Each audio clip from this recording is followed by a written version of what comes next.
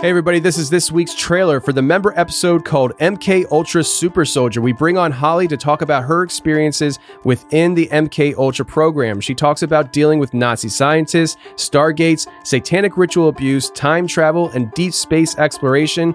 Holly talks about a lot of different things as she starts to piece her memories back together. If you're interested in listening to this show, go to theconfessionalspodcast.com, hit the join button, and become a member today. And just a reminder, if you always want to stay connected to the confessionals, there's 3 things that you really can do to make sure that you're always connected, whether we're on social media or not. I always encourage people to follow us on social media, Instagram, Facebook, Twitter, but if we're ever kicked off one of those platforms, you can always go to the website, theconfessionalspodcast.com, to follow anything that we put out. Also, on the website, in the About section, you can sign up to be part of the newsletter. And last but not least, you can sign up to be part of our text message community called First in Line. It's absolutely free. All you got to do is text the word YUP, Y-U-P, to 844-215-0819. That's text the word YUP, Y-U-P, to 844-215-0819, and you'll always be connected to the confessionals, and you'll get text messages whenever there's something that I need you guys to know. And with that said, let's get to Holly's trailer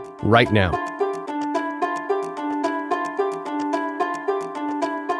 All right, so how'd that work out? I mean, so you're a kid, you're in Montauk, you're going through these abuses and stuff. I mean, could you describe to us, for one, what was it like there? What were some things you experienced? What was the living environment? And then what was the process of trying to break out of there? Oh, boy. I remember them having us locked in the cages.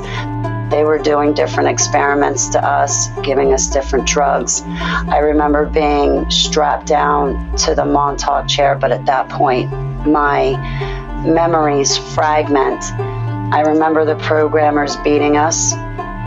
They raped us. They electrocuted us, or they waterboarded us.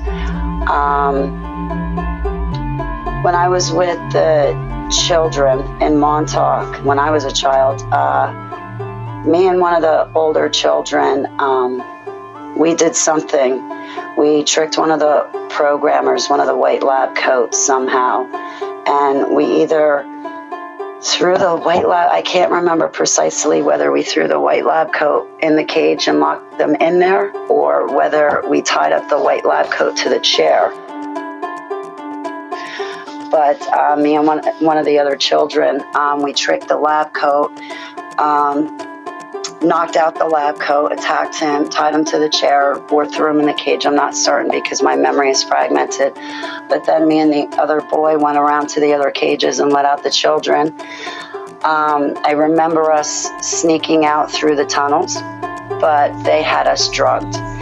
And when we came up out of the tunnels to get to the surface, what we didn't expect to happen was it was broad daylight.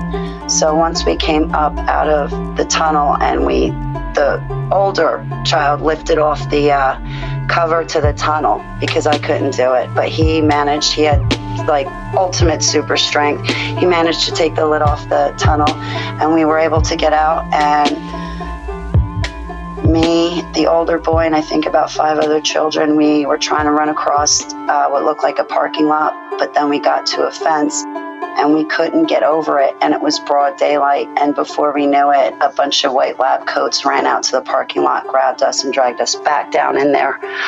But as far as the living conditions, you were locked in a cage. They would make you fight for food. A lot of times they just did not feed you. So where you slept and where you lived and where you did everything was in a cage.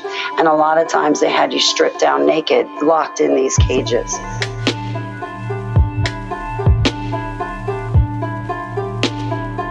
So it was a brutal environment.